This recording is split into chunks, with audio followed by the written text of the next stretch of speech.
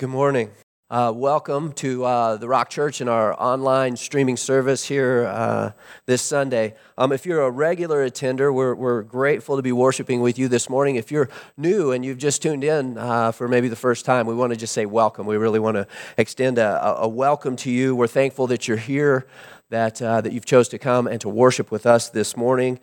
We are very highly anticipating and hopeful for the day when we can meet face to face. So my name is Tri. I'm one of the pastors here at the Rock Church, and just want to tell you that just a couple things. One is that there is some movement. Not sure exactly what that's going to look like, but we'll have more information this week as far as church service. It does look like in the very near future that we're going to have some semblance of our worship service. It certainly won't look like it has in the past, but hey, at least it will be a start. Also, too, if you're new with us and you've you're just tuning in and maybe you don't know a few things, you can go onto your app store and you can go to Bighorn Rock Church, and you can download an app that will help you with information. It's a way that we convey different messages and different things like that. So if you haven't ever done that, get online, get on your app store, and download our app and follow us there. We also have an Instagram account that you could follow as well, and we have a Facebook page. So Bighorn Rock on all of those, YouTube page, and also to our website. So I'm grateful this morning. We have been journeying through kind of a period of time where we are after Jesus' death and resurrection, but prior to his ascension. And that's a 40-day period in the lives of his disciples and the followers of Jesus and in Jesus. And it's a place where this idea of 40 is always just associated in the Bible with testing. And people are being tested in their faith and where they're at and what things look like with them. And we've seen some interactions that he's had on the road to Emmaus with a couple of followers who were kind of headed the other direction. And we've also seen a restoration in Peter's life where maybe he believed himself unfit for service, and we see this place where Jesus restores him back to what he had intended Peter to do and be. And now we're going to look at this guy a little bit. His name is Thomas, and when we hear the name Thomas, we generally associate that with the idea of a doubting Thomas, right? And it's because of this little story here that we'll see about Thomas. But prior to that, I want to point out a couple of things. In John 11:16, what we see in Thomas's life is he says, basically we're at a place where Jesus is about to head back to Bethany. He's about to go back and resurrect his friend Lazarus from the dead. And there's been all kinds of struggle, and the leaders and the people, the Pharisees and whatnot, have been trying to basically kill Jesus. And they've been kind of off on the other side of the Jordan hiding. And Jesus says, hey, let's go. We're going to go to Bethany. And Thomas's response is this. He says, okay. He says, therefore, Thomas, the one called Didymus, said to his fellow disciples, let us go so that we may die with him. So Thomas is a guy who's all in as well. We recognize that Peter also last week was somebody who said, hey, I'll go the whole distance with you, Lord. I'm really willing to be with you and to even die with you. Thomas, he's right there as well. John 14:5, Jesus is basically telling his disciples, look, in my Father's house, there's a lot of room. And where I'm going, I'm headed up there. I'm going to go to my Father, and in his house, I'm going to prepare a place for you to come and to follow me. And Thomas asked him this question. He says, Lord, we do not know where you are going. How do we know the way? And Thomas is basically asking, he's basically saying, look, Lord, how is it that we're going to follow you into death? How is it that you're going to rescue us, or that we're going to find you after we're gone here? And Jesus' response to him is, I am the way, I am the truth, and I am the life. That no man comes into the presence of the Father apart from Jesus. And so just a little background, and then we see this interaction with Thomas here and Jesus. And Thomas is still there. He's been hanging out with the disciples. He's still there with them. It's basically 8 days now after Jesus' resurrection. And we see this. It says, but Thomas, one of the 12, again called Didymus, or the twin, was not with them when Jesus came. the other disciples were saying to him, "We have seen the Lord." But he said to them, unless I see his hands and the imprint of the nails, and I put my finger into the place of the nails and put my hand into his side, I will not believe. After 8 days, his disciples were again inside, and Thomas with them. Jesus came in, the doors having been shut, and stood in their midst and said, "Peace be with you." And he said to Thomas, "Reach here with your finger and see my hands, and reach here with your hand and put it into my side, and do not be unbelieving, but believing." Thomas answered and said to him, "My Lord and my God." What a picture here. And really the reality of our faith journey and the reality of being a Christian, or even that journey of becoming a Christian, is not one that is void of doubt. Doubt is a real response there. And I think what we see in this interaction is we see that Jesus meets us in our doubt, that he's not really, he's not upset by our doubt. He's not offended by our doubt. He stands ready to meet us in that place of doubt. So maybe you're that person here this morning. Maybe you're interested. Maybe you're kind of hanging out, but you're not quite there. You're like, I'll believe it when I see it for myself. I want you to know that Thomas intellectually knew a lot of things about Jesus, but he began to internalize. There was a change that happened when he met Jesus here, and he had that personal experience with him there. His response is, "My Lord and my God." It was a knowing for real about who Jesus was, that Jesus wasn't just a good guy, that he wasn't just a prophet, but that he was God, and that he was the God who then was really able to deliver him into that place with the Father eventually. So what cool interactions we've seen here with Jesus. We've seen Jesus meet a couple of guys on the road, again, who were going the other direction, who were done, who had been there, seen it, done that, thought it was going to go a different way than it did. And now they're just kind of disenchanted and they're heading the other way. And we see Jesus meet up with them on the road. Again, that idea of pursuit, that it's always Jesus who's initiating. It's always him who is pursuing us in our lives. It's always him who's initiating relationship with us and then waiting and desiring a response from us. See, God wants an authentic love relationship with you and I. And for there to be an authentic love relationship, there's a necessity for a response. It takes two in agreement to have an authentic love relationship. We saw Jesus in his interaction with Peter, where Peter had denied him 3 times, where Peter had just went against his own moral code even, and just maybe basically against who he even saw himself to be. He's offended his Lord. He's called him Lord, but then has done something that was just completely contradictory to what he said he would do and who he thought himself to be. And he thought that disqualified him. His shame just overwhelmed him, and it caused him to just go back to his old life. But what happens? We see Jesus meet him right on the shore, right in his old life, and restore him and remember just that whole beautiful picture of do you love me?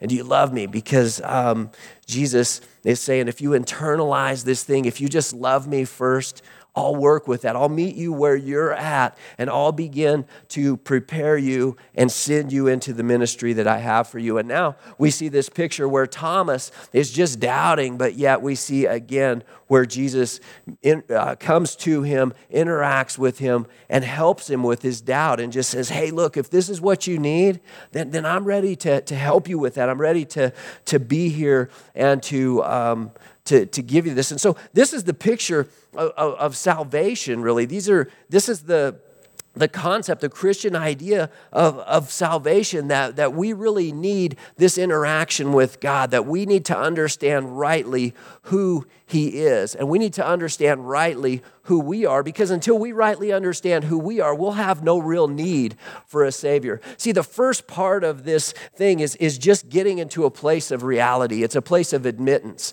It's a place of recognizing the reality of my need for Jesus.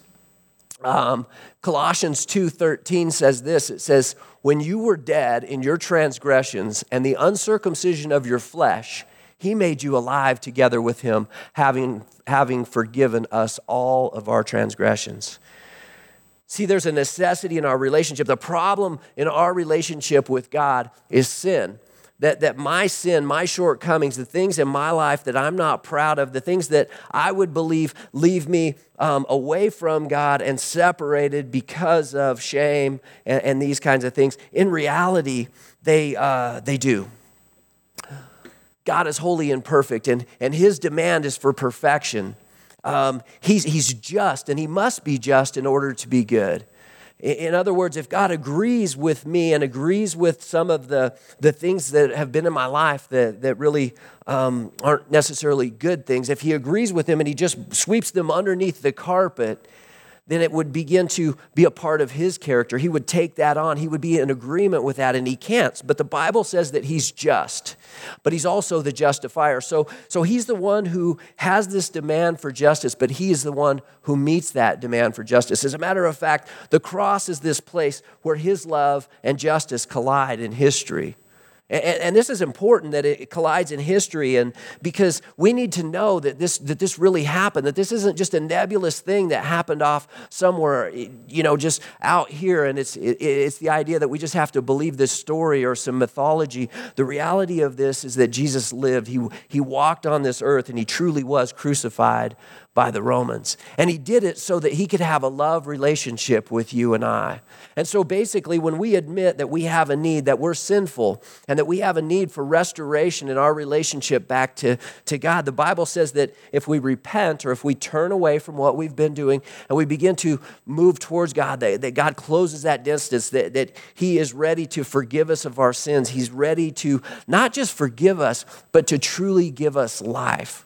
See, we always just think of life in the physical sense, but God thinks of life not really so much in the physical sense, but in the spiritual sense. When Adam and Eve did what they did and they disobeyed God and they moved into disobedience, God had told them, don't do it or you will surely die.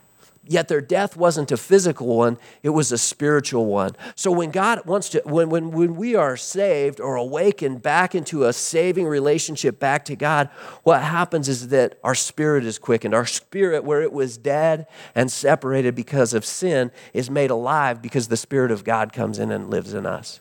And we begin to live in a manner that we were created to live in, which is in relationship to our Creator, not apart from, not in rebellion to, not separate from, or just doing our own thing, but together. And the Bible begins to call this real life. Jesus talked about coming and giving us the ability to have an abundant life.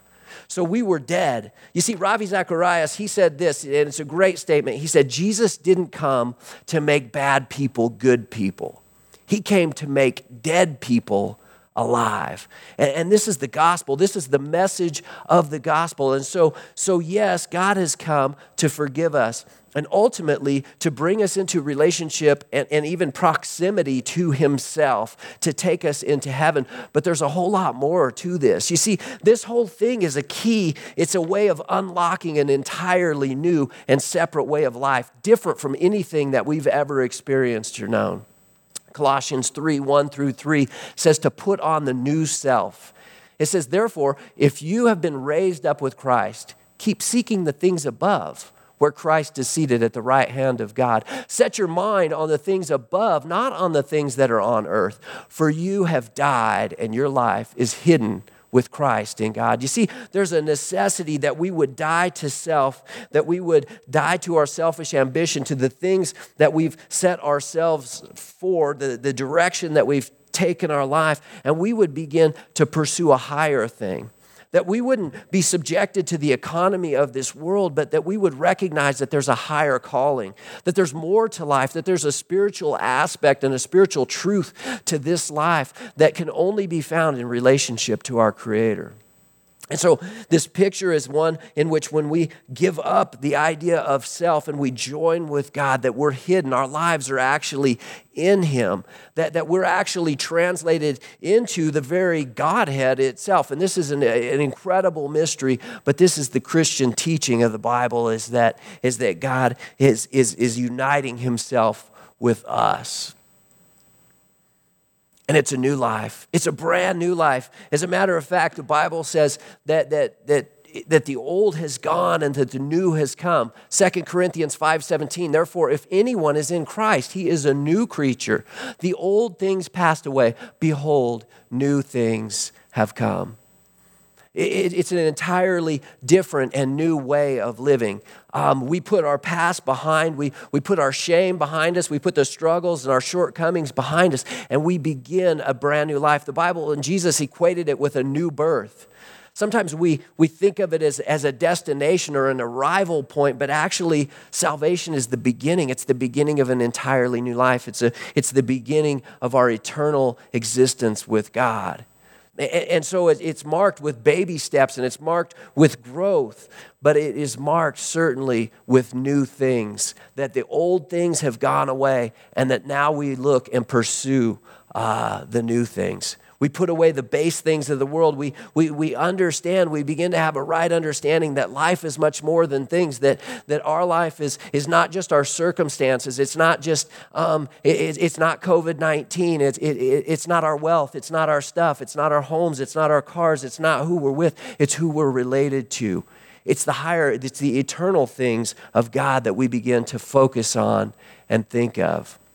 But see, there's a struggle in the midst of this, right? Galatians 5:16 says this. It says, but I say walk by the Spirit, and you will not carry out the desires of the flesh. For the flesh sets its desire against the Spirit, and the Spirit against the flesh, for these are in opposition to one another, so that you may not do the things that you please. So there's this conflict, there's this tension that lives inside of the believer, that when we give our lives to Jesus, it doesn't mean just rosy days and sunshine and birds chirping and no more problems. As a matter of fact, one of the promises that we get from Jesus is that in this world we'll have trouble. But that he's given us a way through this world. He says to take heart because he's overcome the world. He's given this new way of existence, and the way of existence that he's given to us is to live in the Spirit, to live as spiritual people versus fleshly people. But the problem with that is that we still have this fleshly nature that lives within us. And while we walk this earth, we live in the conflict as believers of having the Spirit of God in us, but also still having this flesh nature. It's the reason that we see Christians do things that frankly aren't very Christian. It's because we cease to walk in the Spirit. It's why Christians get so we get distracted by the things of the world. We get caught up in things that God hasn't called us to be caught up in. Things that maybe are important in life, but aren't the very essence or the meaning of life. Things that are meant to be ancillary and below God, and we tend to get them out of step and out of whack in our lives and even above our relationship to God.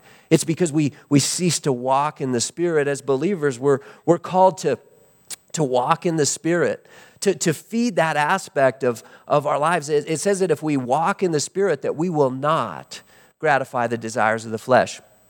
Jesus gave us a spiritual principle. He said, you can't serve two masters. For you'll love one and you'll forsake the other. You can't be in two places at the same time. And if the reality of life is that it's on a spiritual plane, you can only be on one plane of service at a time. So there's just this necessity that we would be spiritual people, that we would wake up, that we would practice the disciplines of being Christians, that we would be true disciples, and that we would make time to work on our relationship with God. It's not about the work. It's not that the work somehow makes us better. It's really not about just going to church or reading our Bibles or being in prayer. If we make those things work, then those will develop in us a pride. They'll develop things in us that really don't bless us or don't really change our lives. But if we recognize those disciplines for what they are, they're places where we positionally put ourselves before God so that we can hear from God. We open up the avenue of the Spirit so that God's Spirit will be able to witness and speak to us and talk to us. The problem that I have is I get distracted. I get off on these different things. I close the door spiritually at times, and I begin to live in our flesh. What does that look like? It goes on to talk about our flesh nature. It says this, it says, if you are led by the Spirit, you're not under the law. Now the deeds of the flesh are evident, which are immorality, impurity, sensuality, idolatry, sorcery, enmities, strife, jealousy, outbursts of anger, disputes, dissensions, factions, envying, drunkenness, carousing, and things like these, of which I forewarned you, just as I have forewarned you, that those who practice such things will not inherit the kingdom of God. So it says this: if you're being led by the Spirit, you're not under the law. You see, God never intended that he would give us a bunch of rules to follow. That would be the thing that hemmed us in, is that we would only be following him because we were trying to stay within the rules. Now, don't get me wrong, the rules are a pathway to freedom. They're the things that really keep us free. It's not so much don't do this as don't hurt yourself. Stay free. These kinds of things. Don't give up your freedom for this thing. God's commands are very important to us, but really what God wants is not just external constraints that keep us from certain behaviors, but an internal desire to follow him.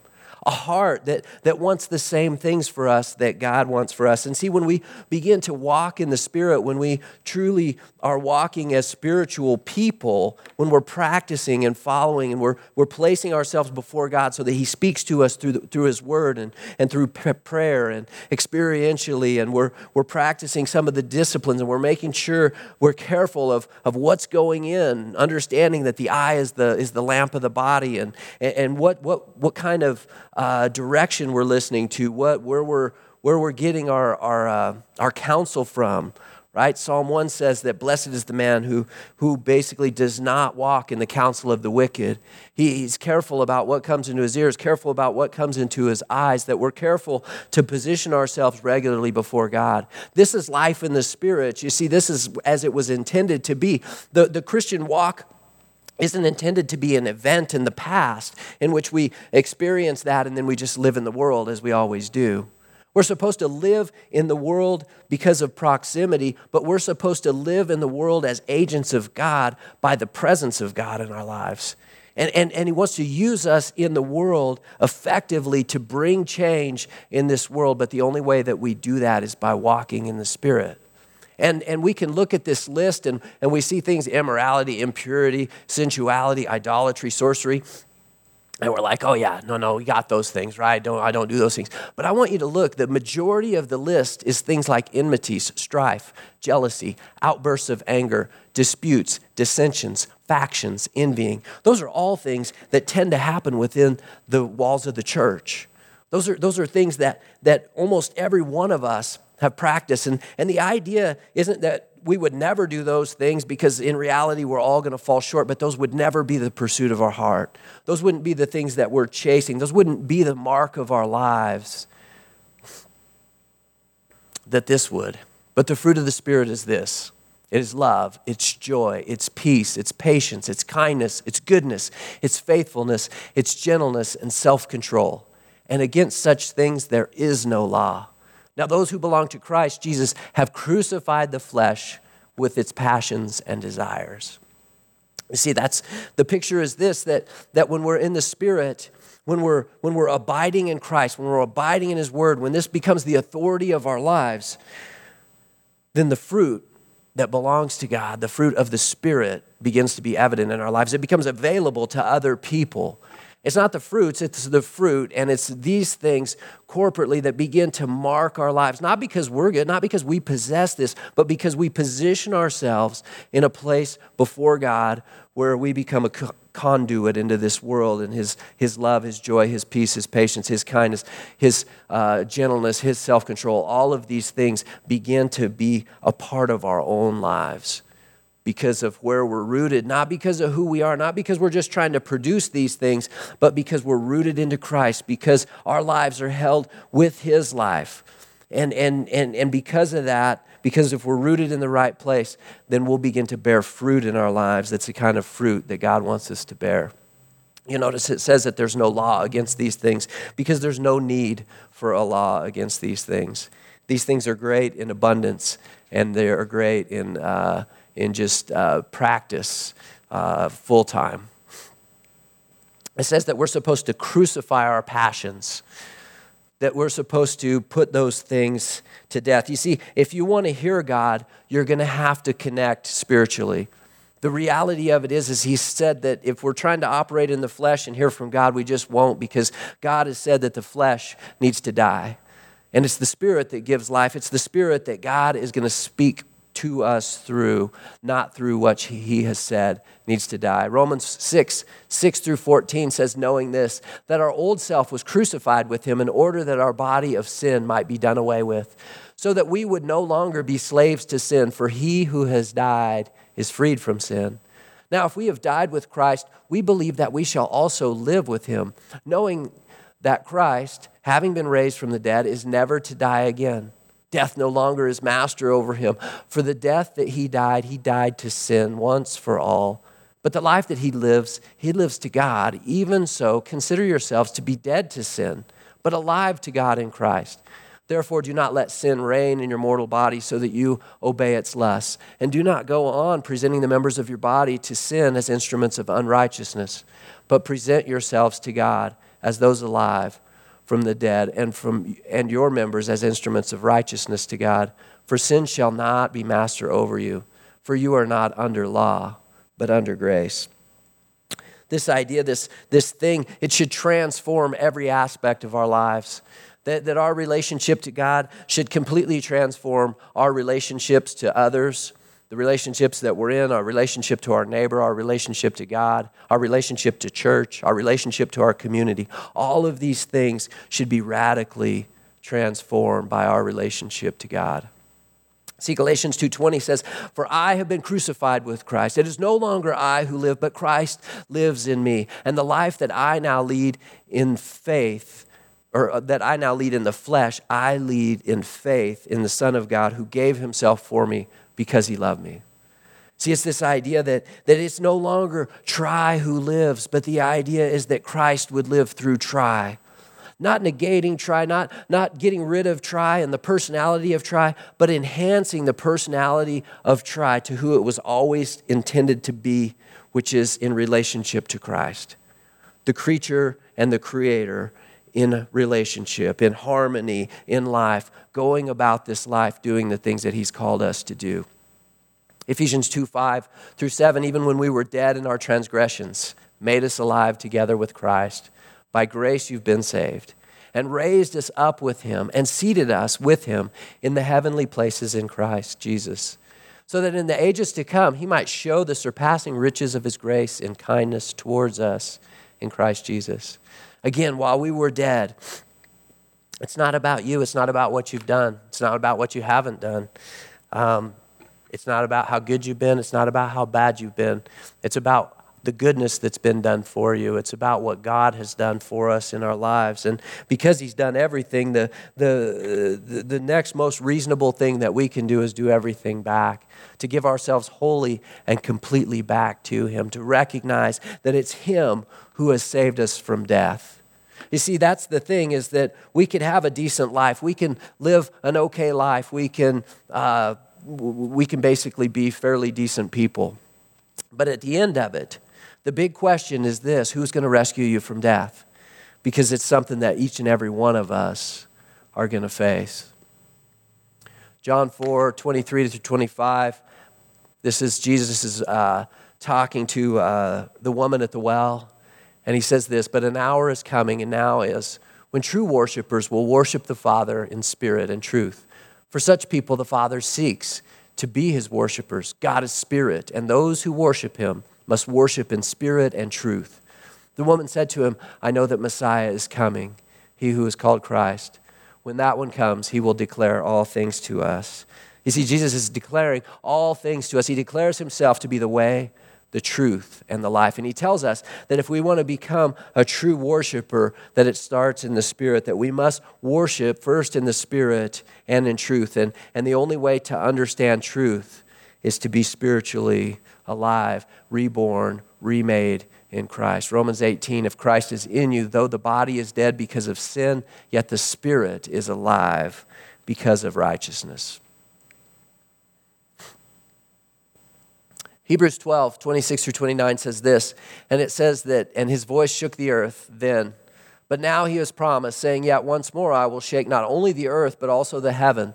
This expression, yet once more, denotes the removing of those things which can be shaken, as of created things, so that those which cannot be shaken may remain.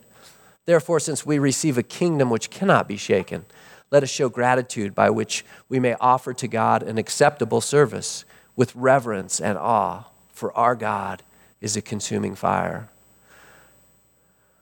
This verse is just showing itself out to be very true in our lives today, that God has shaken the things of this world. He's proven them to be insecure, unsecure, not places that we can just place our security and live in them, not living in today thinking that tomorrow is going to be exactly like today. It's shown us that tomorrow doesn't necessarily have to be just like today, that our financial systems, our health, all of these things potentially are at question. God has certainly allowed this, and we have to recognize that. But God hasn't allowed this for a bad thing. God has allowed this for a good thing, because the reality of you and me is that we need the things around us shaken up a little bit. We need to get to a place of uncomfort before we're ready to recognize that we actually have a need. That I can't save myself from these things that are going on around me, and I certainly can't save myself from death. These things begin to ground me. They begin to make me recognize that I can't make life about stuff. I can't make life about the material world because it's passing away. Therefore, the most logical conclusion we could come to from there is the reality of the spiritual life, that there's more to this life, that there's a bigger picture that's offered to us. And God is certainly shaking our world right now. But he's doing it so that he's calling people. And I believe that God is doing an amazing work right now. I'm super excited, honestly, about what's going on, because people are beginning to question. They're beginning to say, what's this all about? What's life about? And as Christians, we have this opportunity to be God's agent in this, to convey truth, to speak truth to people, to love people, to go against selfishness and extend ourselves in these times, and to produce the fruits of the Spirit in the lives around us. See, our God is a consuming fire. The idea of fire has the idea of passion, and that it's a consuming passion. It should envelop all of who we are, and everything that we do in our lives should be done to the glory of God. That we should recognize that if He's given us this kingdom that's unshakable, if that's our hope, if that's our eternity, then regardless of what's going on around us today, we can have joy and we can be hopeful, because we know that there's not life limited to the here and now. That there's more to this picture, that God has promised to take us to another place. And that's where ultimate reality actually exists. And it says that if we live by the Spirit, let us also walk by the Spirit. If we recognize that it's the Spirit of God that's given us life, then we shouldn't stop there. That we should be a people that walk by the Spirit, that we should be completely sold out to Jesus and His plans in our lives. That we should walk each and every day, and we should recognize that what we do is important, because what we do either robs God of glory or gives Him glory. Not because it really does, but because in the world around us, if people look at Christians and they don't see something different, they've got to say, well, it didn't seem to change you. It doesn't seem to make any difference in your life. And I'm just here to say that Christianity isn't just about a decision. It's about becoming a disciple. It's about living in the Spirit. It's about willfully, daily practicing the things that God has called us to do. And while we fall so short and we mess up and stuff, we continue to press on and we get back up and we follow Him again. We walk in the Spirit. So just in closing, as we kind of get ready and we think about getting back together again, one thing that I really feel like God has just been impressing on me is He's doing a mighty work in this time. And I think that we need to be prepared. We need to be ready for that. And God is calling his church to wake up. He's calling believers to walk in the Spirit, to do this thing, to be sold out, to recognize that he's a consuming fire and to live that way. But there's a real point of division too that I believe is coming, and we all have opinions about what the way that things should go and how it should look, and I believe this and I don't believe that, and I just want to say that let's just be a spiritual people. Let's don't be enveloped in humanism. To be honest with you, if you're completely looking to science to be the solution to this problem, that's a humanistic worldview. And also, too, if you're putting Jesus in the middle of some insurrection, then that's like Peter right there lopping off an ear. That's also humanism, believing that we somehow are going to rise up and we're going to provide our own solution. I just want to say that as we get back together again, I think that we need to sometimes give up the right to be right. We need to recognize that not everybody is going to see things the same way that we do necessarily. And to just walk in the Spirit, to be grateful for what we have, and however church starts to look as we come back in here, just recognize and know that I'm telling you, it probably isn't going to look like how I want it to look.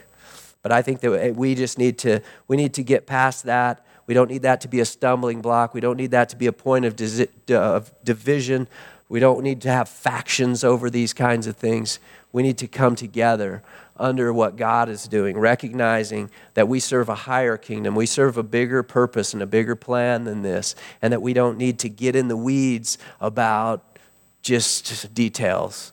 We need to be about his kingdom. We need to be about pushing that. We need to be a spiritual people, giving grace, giving deference to one another, showing up in love. So let's pray together.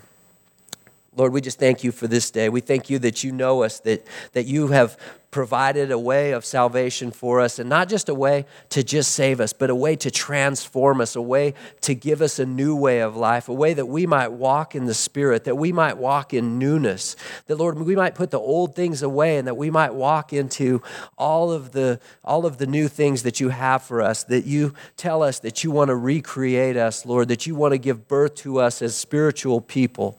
Lord, help us that we might practice that we wouldn't be caught up in the distractions of this world, that, Lord, we would recognize and know that there's a higher calling and that you've called us to that, and that there's no greater privilege in this world than to follow you and to fulfill the plans and the purposes that you have in our lives. So wherever we might be this week, Lord, may we be your hands and feet. May we extend grace and love and kindness, Lord. May we fight against selfishness in our kingdom, Lord. May we fight against the things that would divide us. May we just pursue the things of you and the life in you. And we ask it in Jesus' name.